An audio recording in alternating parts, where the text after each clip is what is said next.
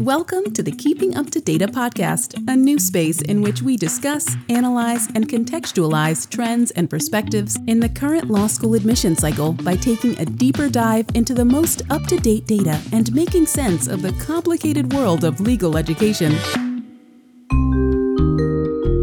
Welcome back to Keeping Up to Data. I'm Susan Krinsky, LSAC's Executive Vice President for Operations and Chief of Staff. As the 2023 admission cycle winds down, with over 98% of the applicants and applications that we anticipate accounted for, the best word I can think of to characterize this cycle is stable. We're looking at just under 60,000 applicants and just over 410,000 applications. These figures represent about 1,200 fewer applicants than we saw at this time last year, about a 2% decrease, and about a 3.1% decrease in applications. But viewed in the context of the 4 previous years, we're at virtually the same number of applicants as in 2019 and 2020, and as I just noted, slightly under 2022's volume. The outlier year, of course, is 2021, when we saw about 7,000 more applicants than this year. This year's pool includes 46.5% applicants of color. That's an increase over last year, indeed a gradual increase each year since 2019, with one small dip of 0.3% in 2021.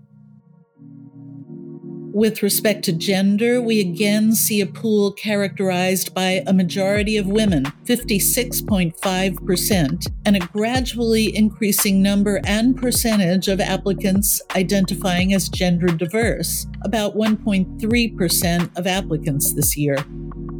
We are also now collecting first-generation status. This year, 29% of applicants have indicated that they are first-generation college students.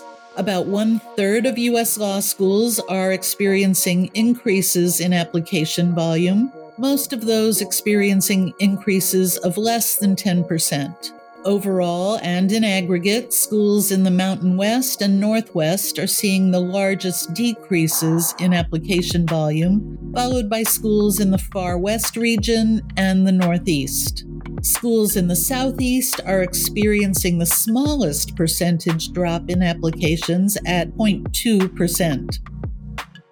I've been remiss in providing volume data for our member law schools in Canada. Applicants to our Canadian member schools are down 10%, about 6,600 applicants as compared to 7,300 last year.